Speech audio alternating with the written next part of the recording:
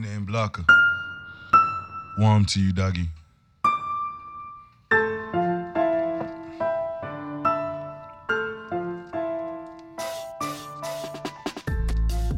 Excusez la voix un peu raspi là. On se la pète à la J de Kiss aujourd'hui. Aujourd'hui, je veux parler de la grève du 5 décembre. Mais avant de parler de la grève, je veux donner force et courage aux gilets jaunes et aux gilets noirs. Vos actions sont vues et reconnues. Force et courage. Le gouvernement de Macron est maintenant face à la colère populaire. On va dire que la colère populaire en France, depuis l'époque de la ZAD, je ne suis pas sûr qu'elle ait baissé, mais on va dire qu'elle a été mise sous différents types d'analyses. Par exemple, on a dit des gilets jaunes que c'était la France invisible. On a parlé des manifestations contre les violences policières en banlieue, comme pour parler que oui, c'est seulement un problème de banlieue. On a parlé des pompiers pour dire que bon, oui, au final, ce n'était pas une grève aussi profonde que ça. On a parlé des urgenciers, des services hospitaliers avec le même dédain et la même hautesse dogmatique que ça va voir ceux qui savent et ceux qui dirigent. Et au final, on est avant le 5 décembre et ça, je crois que ça va être chaud. On n'est pas encore sûr, on ne sait pas, on va voir à quoi vont ressembler les chiffres et tout. Mais je pense que la présidence de Macron nous rappelle une chose, c'est-à-dire le modèle néolibéral qui pense exister sans riposte de l'autre côté, et pas seulement une riposte nationaliste et populiste, hein, qui va dans des trucs identitaires, des trucs racistes très rapidement, comme c'est le cas avec des partis comme Marine Le Pen, comme c'est le cas par exemple avec Golden Dawn en Grèce, bien que bon, il ne soit plus aussi fort qu'auparavant. Le parti en Hollande, même chose. Même l'autre connard de Salvini, là, il vient de remporter beaucoup d'élections municipales.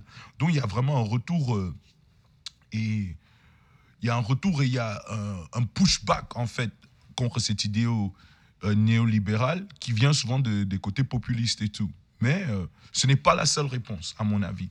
Je pense qu'il y a une autre réponse qui est beaucoup plus compliquée à scinder, qui est beaucoup plus multipolaire, et qui est une réponse qui parle d'égalité, qui parle de partage, qui parle d'amélioration du système tel qu'il est. Je pense que beaucoup de gens ne sont pas encore prêts pour abattre le système tel qu'il est, mais je pense que beaucoup de gens commencent à comprendre que dans son fond, dans sa structuration de fond, il y a un vrai problème d'inégalité, un vrai problème de partage des richesses et des ressources. Et je ne pense pas que sur le long terme, euh, le status quo ou la manière de penser normale, normative, va rester celle qui dominera. C'est juste, je ne pense pas que ce soit faisable, je ne pense pas que ce soit possible. Je pense que le plus longtemps ce status quo reste là pour essayer de faire front, le plus on nous pousse vers le nationalisme et le populisme. Moi, je pense qu'il y a un vrai problème de fond. Surtout, moi, ce qui m'intéresse dans les cas de la France, comme je le dis souvent, c'est la France a une influence disproportionnée sur beaucoup de pays africains. Et ce qui veut donc dire, c'est s'il y a une radicalisation des opinions et des pensées qui se passent en France, éventuellement, elle va se passer dans les pays francophones. Ce que je veux dire, c'est par là, c'est simple. Regardons par exemple les crises sectaires dans nos sociétés. Beaucoup d'églises éveillées et de wahhabisme, il y a une plaque tournante française. Par exemple, la révolution musulmane d'Iran en 79, elle est née en France. Tu vois, la traduction de ces églises éveillées pour le monde francophone passe nécessairement par la France. Et ce que je veux dire, c'est l'opinion française et la pensée française a une portée sur l'opinion et la pensée francophone africaine. Et pour cela, nous devrions regarder ces jours de grève avec attention, parce que la réponse du gouvernement Macron déterminera le reste du quinquennat de Macron.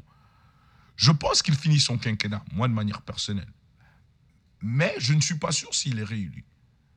Et s'il n'est pas réélu, est-ce que ça valait vraiment le coup de mettre la disquette à Hollande? C'est une vraie question. Mais en attendant, chers citoyens, on espère vous voir dans la rue. C'est une question de sortir manifester pour les uns les autres. Parce que le seul avantage que nous, les basanés, nous avons, c'est encore le chiffre.